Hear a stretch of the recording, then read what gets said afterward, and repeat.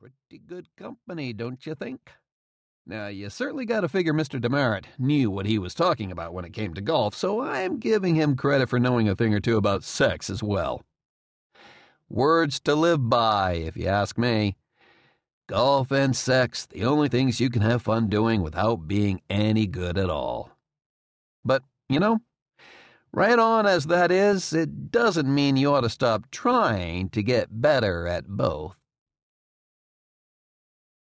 1. Get ready to play. You've got a 2 o'clock tee time. It's coming up on 1:30. You and your playing partners have just finished a nice lunch in the clubhouse.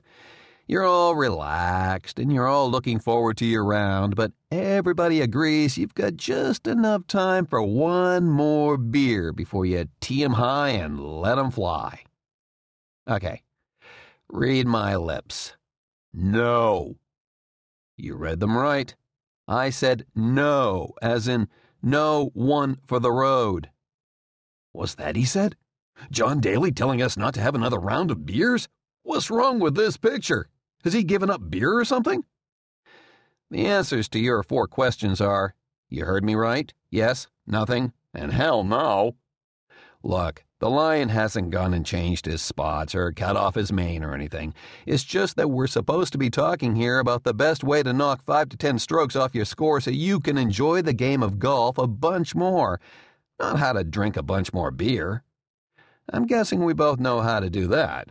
So trust me and follow my thinking here. See, I think that the best way to knock a stroke or 2, maybe more, off your score on the first 4 holes alone is to spend the 30 minutes before your tee time down at the range getting ready to play instead of back up at a clubhouse or over in your cart knocking down beers. It's simple, really. There will be plenty of time for beers later, but the time to knock a stroke or 2 off your combined scores on the first 4 holes is right now. You heard right.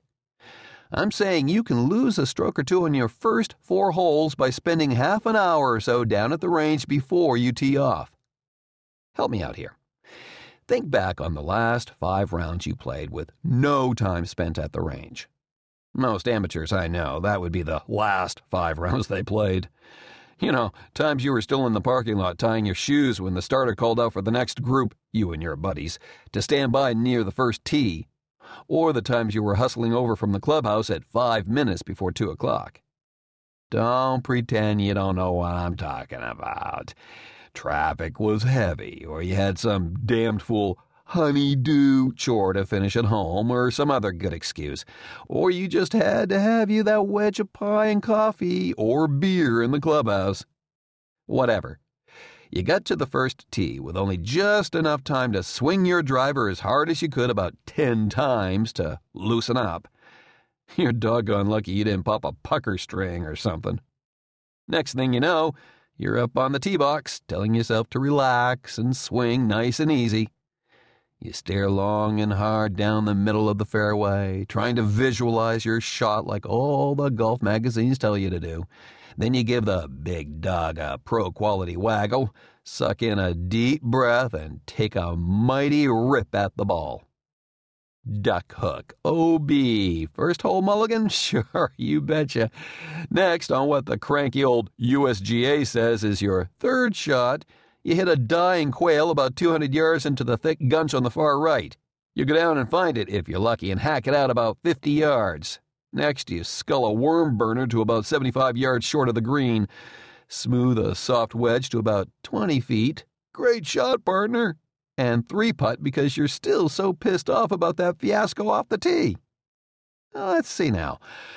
1, 2... Okay, we'll put you down for a 7. Triple bogey with your mulligan.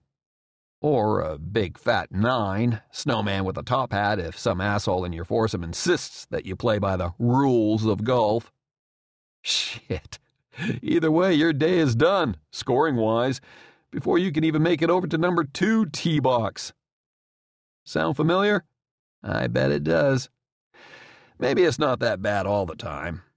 If it's worse, don't tell me. But when it is, I don't need to tell you that it puts you into a hole you never crawl out of. More likely, you dig yourself even deeper over the next 3 holes.